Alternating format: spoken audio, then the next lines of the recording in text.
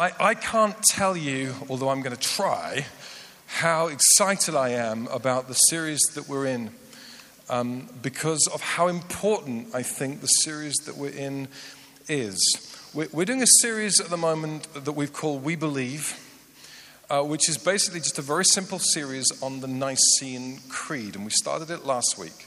And the reason that we're doing this series is I don't think that we have ever lived, or I have ever lived, in a time where it's more important for us to work out what we fundamentally believe. On what do we stand? What is unequivocal for us? What is unshakable for us? You see, the world is changing so quick. I can't tell you, if you've come here today and you're a fresher and you're just starting college or university and you're here for 4 years, the world will be radically different in 4 years' time than it is right now. Everything is moving, and that's been true for a few decades. Everything's been moving real quick, but it's ratcheting up and it's changing like minute by minute, day by day, month by month. Everything is shifting. And I could give you a whole spiel as to why I think it's shifting, but it's shifting. You know, Europe will be different in 4 years' time than it is right now.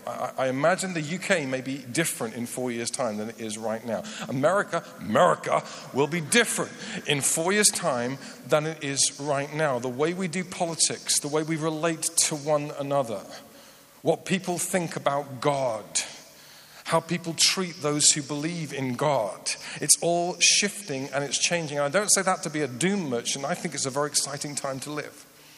I think it's perhaps the most exciting time to live. The opportunities for faith, the opportunities for people who want to take hold of this world in gracious and loving and godly ways are totally incredible at this time. But we have to know what we believe. In the shaking, those who will do the shaping know what they believe. And so we're here to study the Nicene Creed.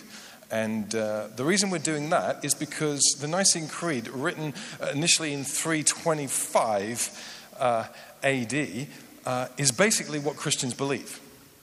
I mean, Christians will argue about certain things, but basically every type of Christian down the years, every type of follower of Jesus has basically believed the fundamentals of the Nicene Creed. Whether you're Catholic or Protestant, whether you're loosey-goosey or tied up tight, whatever kind of Christian you are, whether it's, we speak in tongues, we don't speak in tongues, we read our Bible, pray every day kind of Christians, whatever kind of Christian you are, Nicene Creed is basically what we believe. And it was formed because the world was shaking and there needed to be some shaping. It was formed because something incredible had happened. This group of Jesus followers, which were just a tiny minority, had suddenly become a majority in the Roman Empire. Suddenly this thing which was happening in a corner of Israel had suddenly become 50% of the known world were following Jesus. And no one was quite sure exactly what they fundamentally believed. I mean, they had some stories about Jesus. They called them Gospels. There were probably about 20 of them at the time. And then there was some Old Testament stuff, the Jewish scriptures. And then there were these letters written by a guy called Paul. And they were trying to work out what was in and what was out and what was true and what wasn't true. And how do you begin to read this stuff? How do you make sense of it? And so the great and the good of the Christian faith came to a place called Nicaea in northern Turkey, and they sat together and they said, let's wrestle this out. Let's try and work out, who is this God? What does it mean to be like that? How do we follow him? Who is Jesus? Who is the Holy Spirit? What's the church all about? What does it mean for us to be the followers of Jesus? And I for one, am just so thankful they did that. We really can see what we believe. And so we're going to study tonight the second clause. Last week we spent like hours talking about we believe in one God. That's all we got through. And I just went on and on and on. We believe in one God. But don't worry, it's going to be, I'll nearly promise it's going to be shorter tonight. Probably isn't, but who knows. Tonight we're going to take a look at we believe in one God, the Father, Almighty, the creator of all things, the heavens and the earth, of things that are seen and unseen, And we're going to try and understand, why is it so important what you believe? Well, last week we said it's really important what you believe, because what you believe in your head affects how you act with your heart, affects the actions of your life, which affect the outcomes of your life. Let me say that again. What you believe in your head about something affects how you feel in your heart about something, affects the actions that you put in place in your life, which affect the outcomes of your life. So if you've got some really weird ideas about life, you'll begin to act in weird ways and you'll have weird outcomes. But if you've got some solid understanding about who you are and who God is and what this life is all about, then you'll act in a way that is consistent with those beliefs, and the outcomes of your life will flow with God stuff. We believe in one God. Do you know, before we read this creed together, I want you to understand this. This is not me trying to get you to be boring and just recite stuff by rote so you can hang out in church and do this. Every time you read the creed, it's like a physical and verbal rebellion against a predominative narrative. It's like you saying, I'm pledging to follow this God. I'm not standing the weight of my life on stuff anymore. I'm not standing the weight of my life on relationships anymore. I'm not standing the whole of the weight of my life on what everyone else is doing, what culture says I should do, or what tradition says I should do. I'm standing the whole of the weight of my life on this God. I'm going to stand in direct opposition to the predominative narrative of this world, which says other than this. We believe in one God. So what I'd like to do is something different. Would you stand with me? And if you don't have to do this if you don't want to, but you do have to stand. If you can stand, would you stand with me? And we're going to read this. And why don't we, as we read this, why don't we read it quietly? This is a church where we like to do things noisy. And every now and again, it's really nice to do something quiet. And so why don't we whisper this together as we say and affirm, we believe in one God. So let's say together, we believe in one God, the Father, the Almighty, maker of heaven and earth, of all that is seen and unseen. We believe in one Lord Jesus Christ, the only Son of God, eternally begotten of the Father, God from God, light from light, true God from true God, begotten, not made, of one being with the Father. Through him all things were made. For us and for our salvation he came down from heaven, was incarnate from the Holy Spirit and the Virgin Mary, and was made man. For our sake he was crucified under Pontius Pilate. He suffered death and was buried. On the third day he rose again in accordance with the Scriptures. He ascended into heaven and is seated at the right hand of the Father.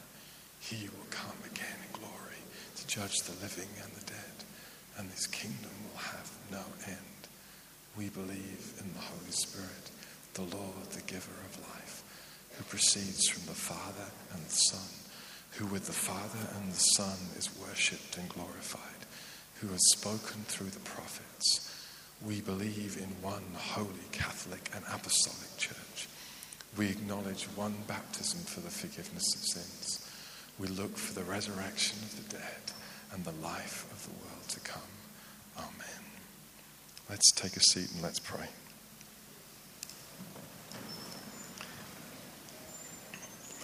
So why didn't you just take a moment for yourself?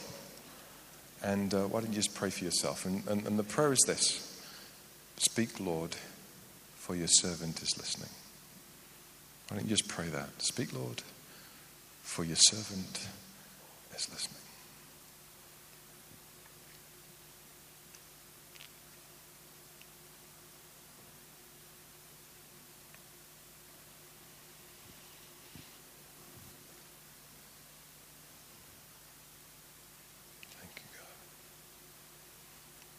So speak, Lord, your servants are listening. Amen. I wonder if you know what your name means. I wonder if you know what your name means. If you do know what your name means, turn to the person next to you. It's called interaction. And tell the person next to you what your name means and whether you like it or not. Okay? You can do this. What does your name mean?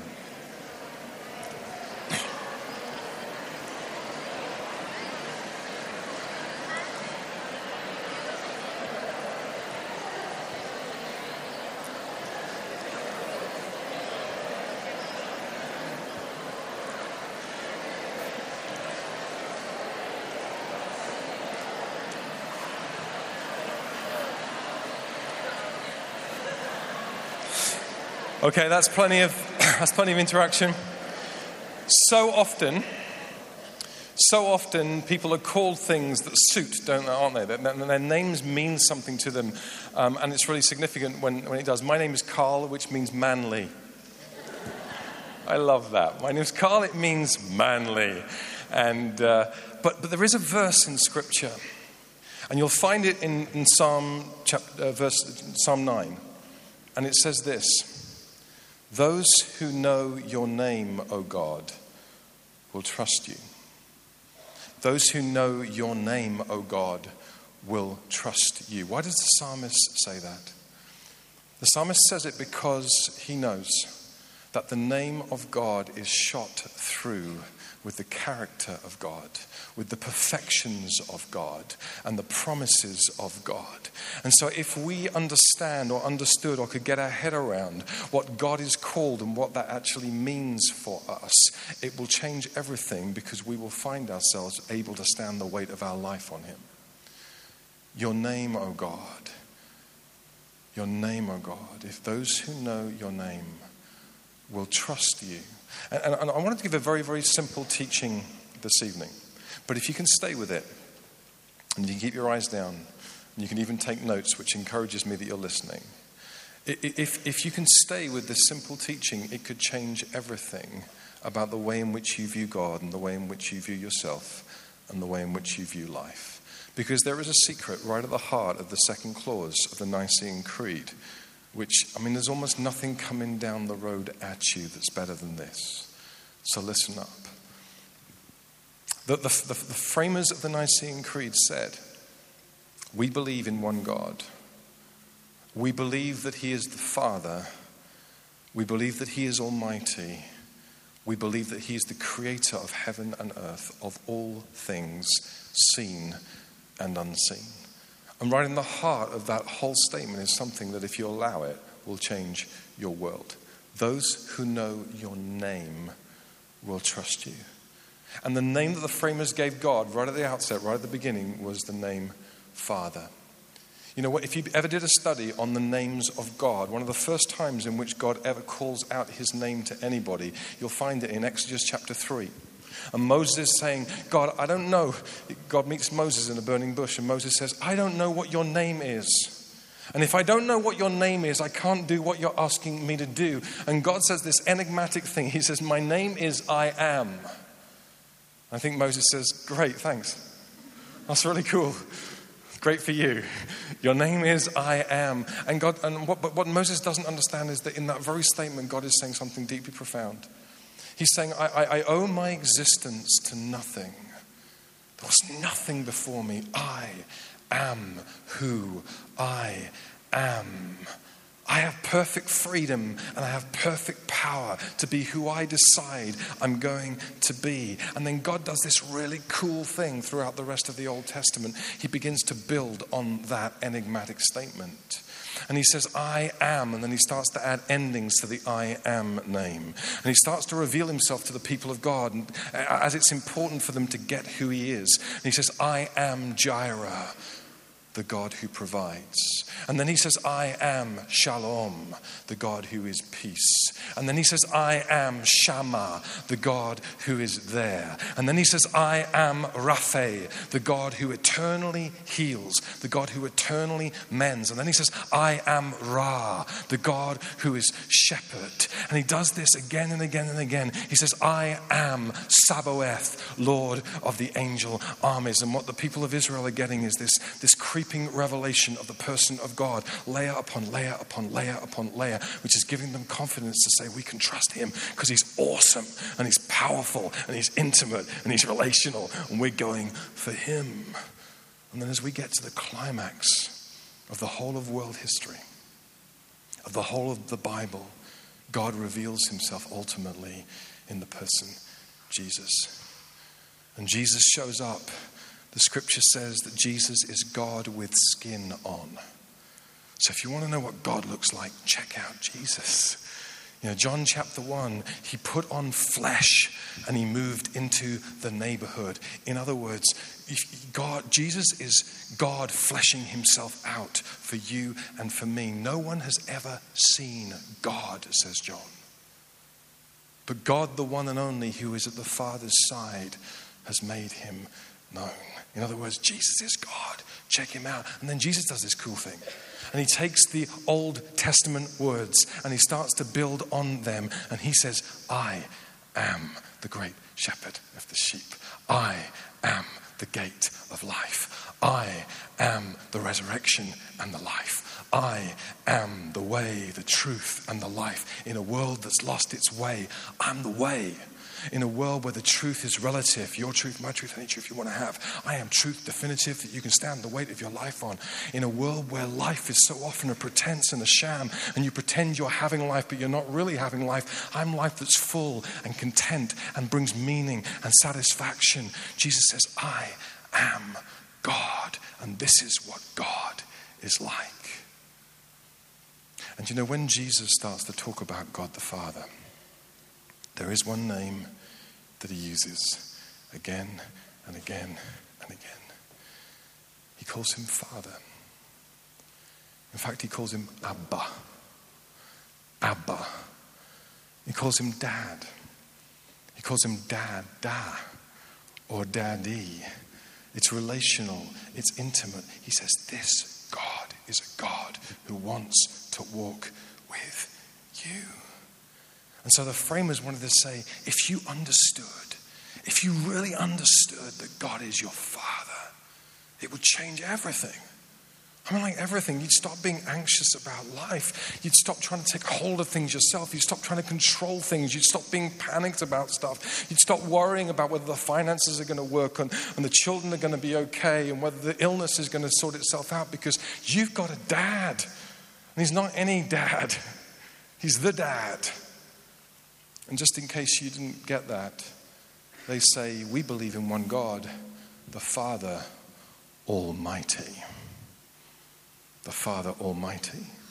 And when the old school theologians would talk about Almighty God, they would use 4 words which talk of the 4 virtues of God, that if you can get these in your head today, it will be significant. They're on the screen behind me. They would talk about the fact that God is omnipresent. Basically means exactly what it says on the tin. He's there, and he's here, and he's home, and there's no place you can go where he's not. The psalmist says this: if I go up to the heavens, you're there. If I make my bed on the depths, you're there. If I can fly as fast as the speed of light, I can't get ahead of you because you're always there. There is no place that God isn't. Sometimes I think as Christians, as followers of Jesus, we think we carry God into this world. That's got to be really heavy, hasn't it? It's probably why we're so tired. No. There is a sense in which God dwells in us and lives in us, but there is a real sense wherever you go, he's already there. Before you ask, he's already there. He's omnipresent and he's omniscient, which means he knows all things and he sees all things. Which, to be honest, can be quite freaky, can't it? I mean, right now, God knows exactly what you're thinking and why you're thinking it. Right now, God knows why you're worried and what you're concerned about and what you want to eat after I've finished speaking. Right now, God knows everything. He knows your concerns. He knows what you're thinking about. He knows what you're worried about for the future, and he totally understands. You can fool some of the people some of the time, but you can fool God none of the time. Your life is an open book to him. He is omniscient. And then they said that God is omnipotent, which is really cool because it basically means he can do anything. There is nothing you can imagine that he cannot do. In fact, the very definition of God is that he can do whatever he wants to do, and there is nothing that he cannot do apart from the things that he said he cannot do, like lie. He can do absolutely anything. You know, as a young boy growing up, I was about 10, 11, 12, you kind of think you can do everything. You kind of think you can make everything happen. You kind of think that, well, it's just me maybe, but you kind of think you can jump every stream. You can ride anything. You can solve every mystery. You can do the whole thing. But you get to about 13 and you realize you can do none of those things. You can't, the stuff that's really important in life you can't fix. The stuff that's really difficult in life you can't solve. You always come to the end of yourself. But God is a God who's omnipotent. There is nothing he cannot do. There is nowhere he is not. There is nothing he does not know. And then they use the word. I love the way words sound. They use the word immutable, which basically means he doesn't change. James, when he writes his letter, said this: there is no shadow of turning with God, which is so cool. I reckon this is the best quality. Yeah, it seems like the worst, but it's the best thing. It basically means that God is never going to change one iota from what he has always been and what he's always said he's going to do. In your life, you probably want most things to change.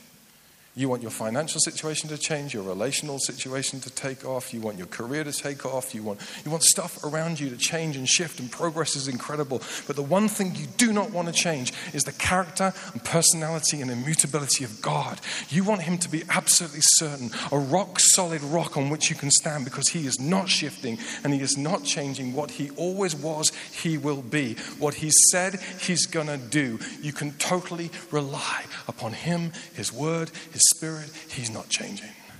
Isn't that cool? 3 people think that's really cool.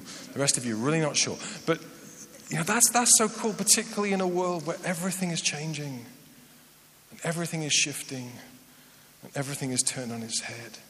And the framers wanted to say, this is what Father is like.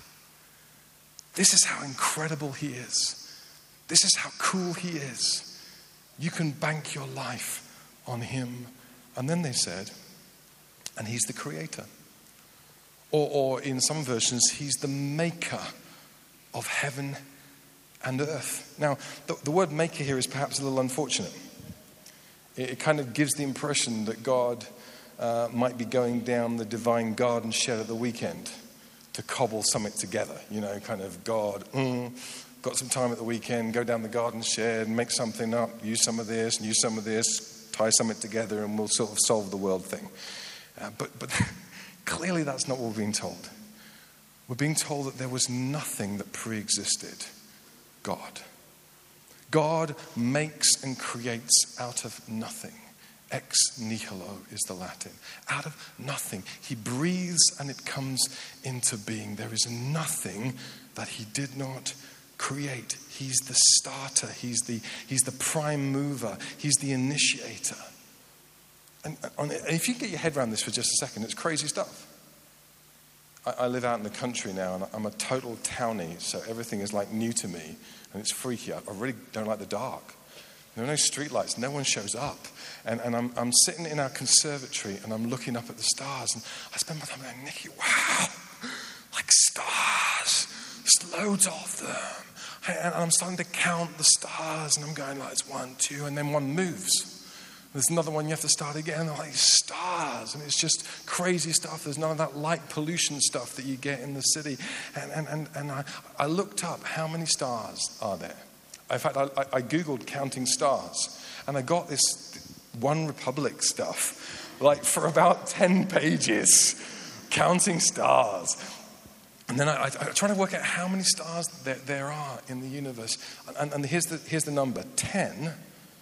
In our observable universe, there's just what we can see, 10 to the power 25, which is like 1 with 25 noughts. Now, I've got no idea what that is. I've got no idea what it means. But it's just huge, isn't it?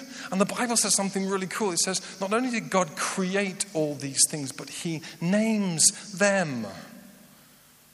They're the work of his fingertips. It's like his handiwork. It's like his hobby. It's what God does. He names stars. How incredible is God? And how beautiful is he? He made the barn owl and the snowy owl to fly and cry, and the full moon and the pastel sky, and he made you.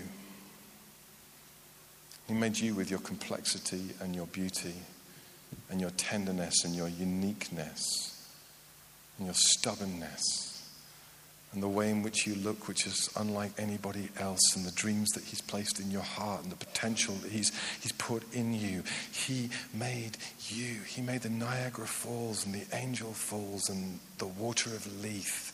He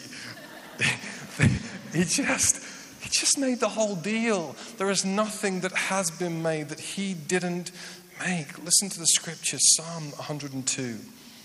You laid the foundations of the earth, and the heavens are the work of your hand. Jeremiah 10:12.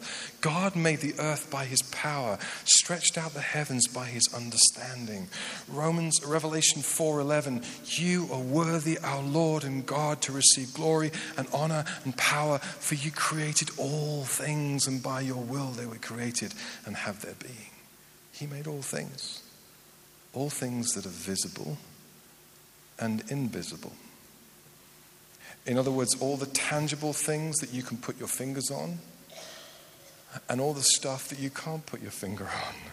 All the stuff that you can see and touch and appeal to our rational minds, and all the stuff that you can't see and you can't touch, and we struggle with our rational minds. All the emotions of a human heart, all the feelings that we have, all the love and the grace and the compassion and the potential and all that stuff he's placed in our hearts and in our lives. He made all things. What does that tell me? It tells us there is nothing independent. Nothing in this world. There is no God beyond God. There is no power beyond God. There is nothing that exists co-eternally with God. All things were created by him, and all things have their being because of him. In other words, listen, if God took his finger off the pulse of the universe, it would implode right now. Right now. If God said, I'm not interested anymore in this place, right now, the whole thing would stop, because he sustains all things by his powerful breath. How does he do it? I have no idea. But that he does it, I'm absolutely sure. There is nothing independent. It also means, and this is where we have to get our head around stuff, it also means there is nothing that's unspiritual. There is no such thing as a sacred secular divide. There's no such thing as the stuff that's spiritual and the stuff that's not spiritual, the stuff that we should be involved in and the stuff we shouldn't be involved in. Everything is spiritual. God created all things.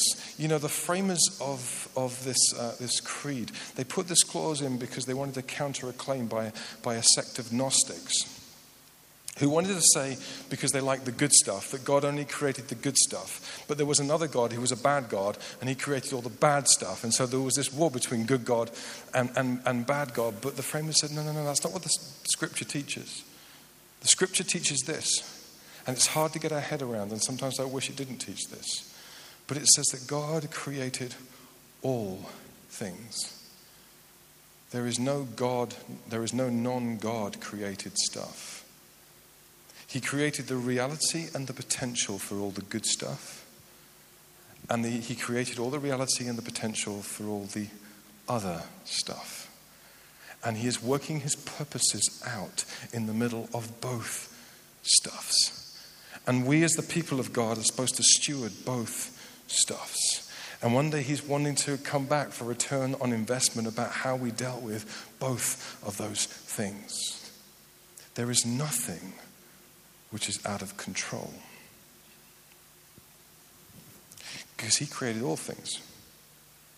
There is nothing over which he is not Lord right now.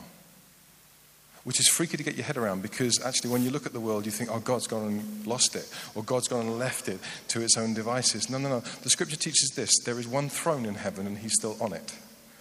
And so while wars happen and famines happen and the inhumanity between humanity, it's not a good phrase, but while that stuff all happens in this world, God is still on the throne. He's not out of control. It's in his control. It's in his timing.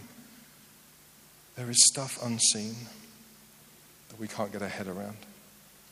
There's messed up stuff that we don't like. But there is a Father who is almighty, who created it all. And here's the thing. Here's the thing that I need you to get your head around. All that stuff is totally incredible. But all that stuff is just interesting until you align it with the fact that God, this God, is also a Father. Until you get your head around that all this stuff, the power and the authority and the creativity comes in the skin of a Father, it just becomes something that's intellectually helpful. But the moment it comes in the skin of a Father, it gets downright personal. It gets relevant to you. It can change your life. Because all that power, that authority, that say-so, that headship, it comes in the skin of a Father for you. There is nothing coming down the road at you that's as big as this. When I was a kid, I don't know if you did this, but I had a load of mates, and we used to, I was probably 10, 11 years of age. This is before I realized I didn't know everything. And we used to have these arguments about whose dad was bigger than the other dad. Do you ever these ones? My dad can take your dad. And he probably could, but my dad's got a gun, or my dad's whatever. He didn't, but I did all this kind of stuff, and my dad's good at this, and my dad played this, and my dad can do that. And we had these pathetic arguments about whose dad was better. But this dad, my dad, omnipotent, omniscient, omnipresent, immutable, my dad. That crazy stuff. There is nothing coming down the road at you. And the framers of this were very, very keen for us to understand who this Father was. Saying to the people listening, this is not Zeus. This is not angry dad with lightning bolts. This is not emperor dad. This is not kind of controlling dad. You need to understand who this Father is. Jesus is very concerned that you understand who the Father is.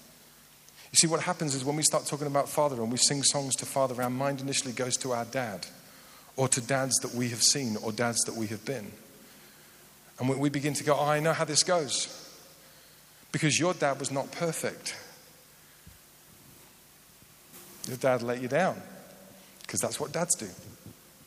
Your dad was perhaps a little bit performance orientated, and you could come to him and get him to approve of you, but only if you did well in the test. Or your dad was absent. He was iPad dad. He was there, but he wasn't there.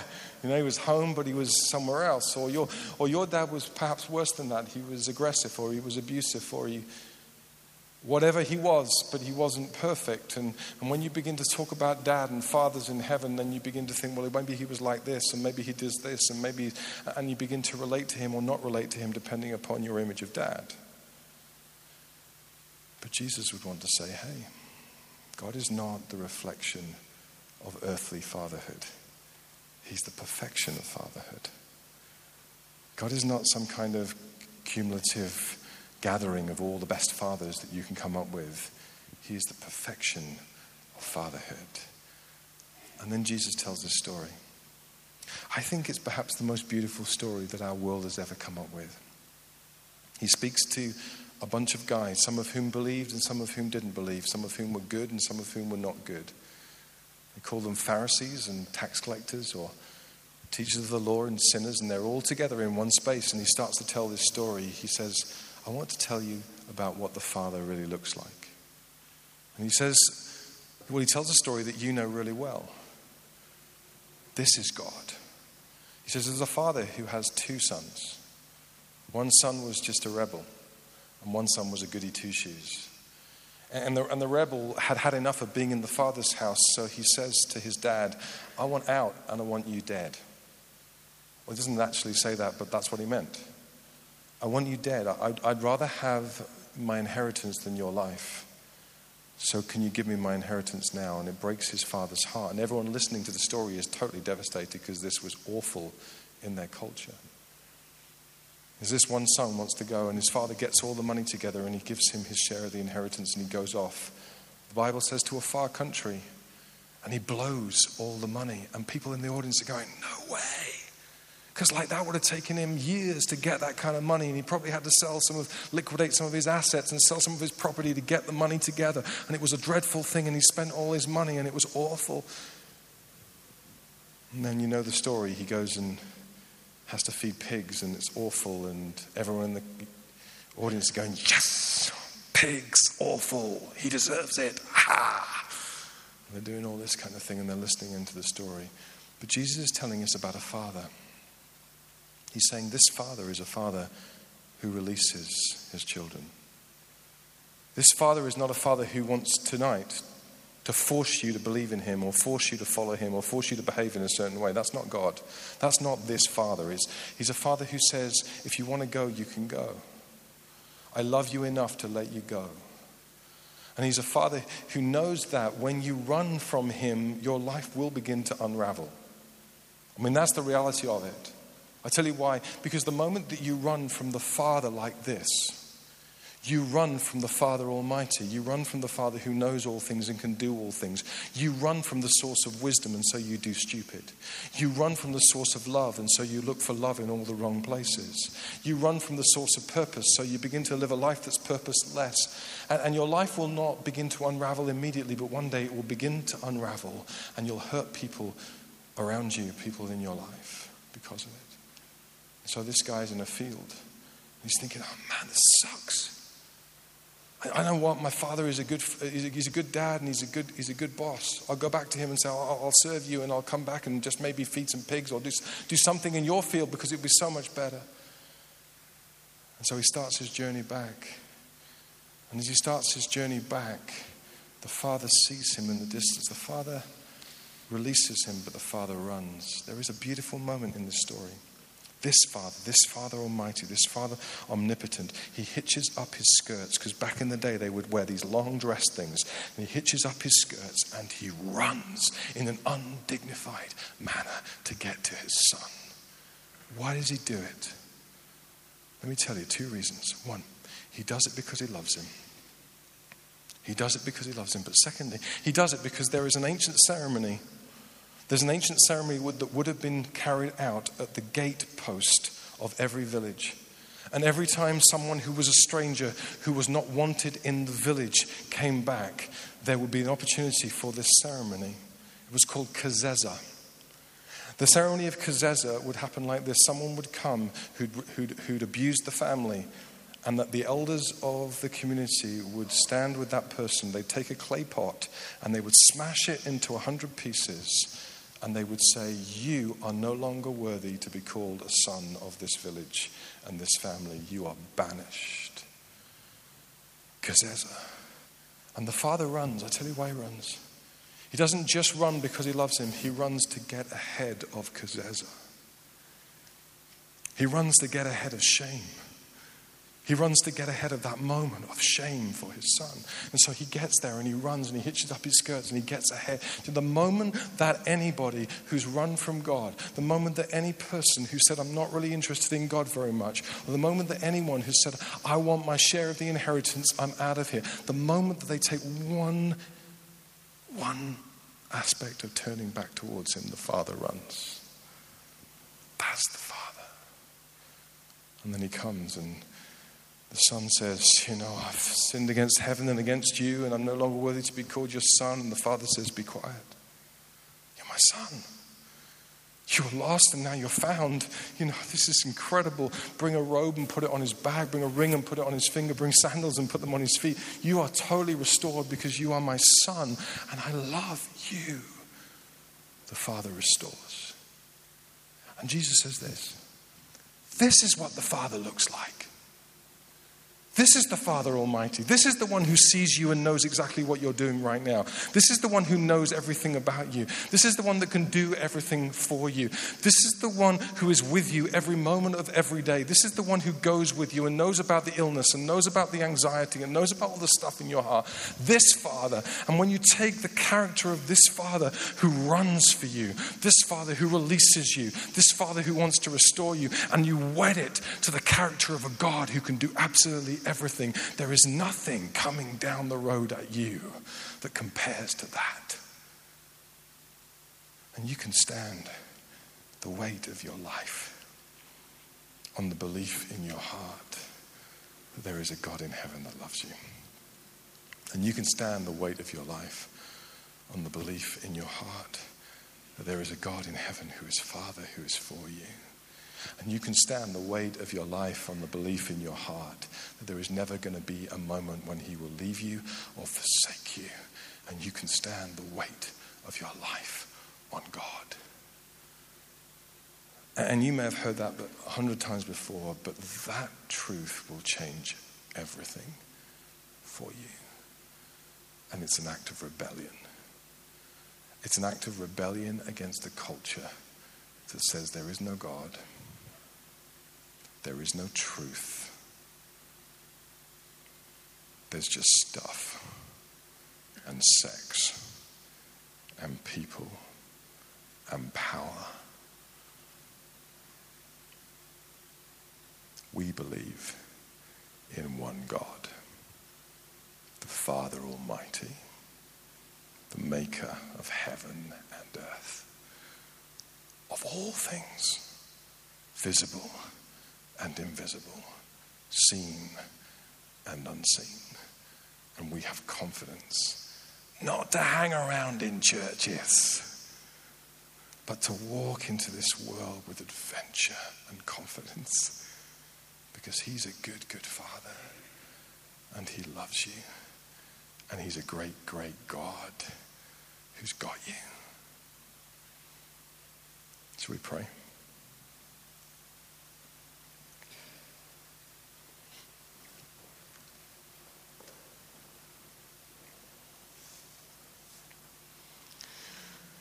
Do you know, at the beginning of a new term, there is not a better time to come back to the Father. There's not a better moment to say, hey, I'm in. I'm not trusting in my finances or my friendships, my academic prowess, my relational skills. I'm standing on my belief that you're a good Father and a great God. And he is here. That's what we believe, that he is here right now. He's omnipresent. And he knows. That's what we believe. We believe that he's omniscient. And he is able to do immeasurably more than you could even ask or imagine, because he's omnipotent. And you can trust him, because he does not change. And he's Dad. Those who know your name will trust you, oh God. So, Father, come and father us. Where we have been fatherless, would you father us? Where we need to know your presence and your forgiveness and your restoration, would you father us? Where we're far from you and we're anxious, would you father us? Where we've rebelled against you, would you forgive us and father us? Where we have decided to trust in just about everything else, would you restore us and would you father us? Come, Holy Spirit, and minister to our hearts. And help us to worship you, obey you, and love you.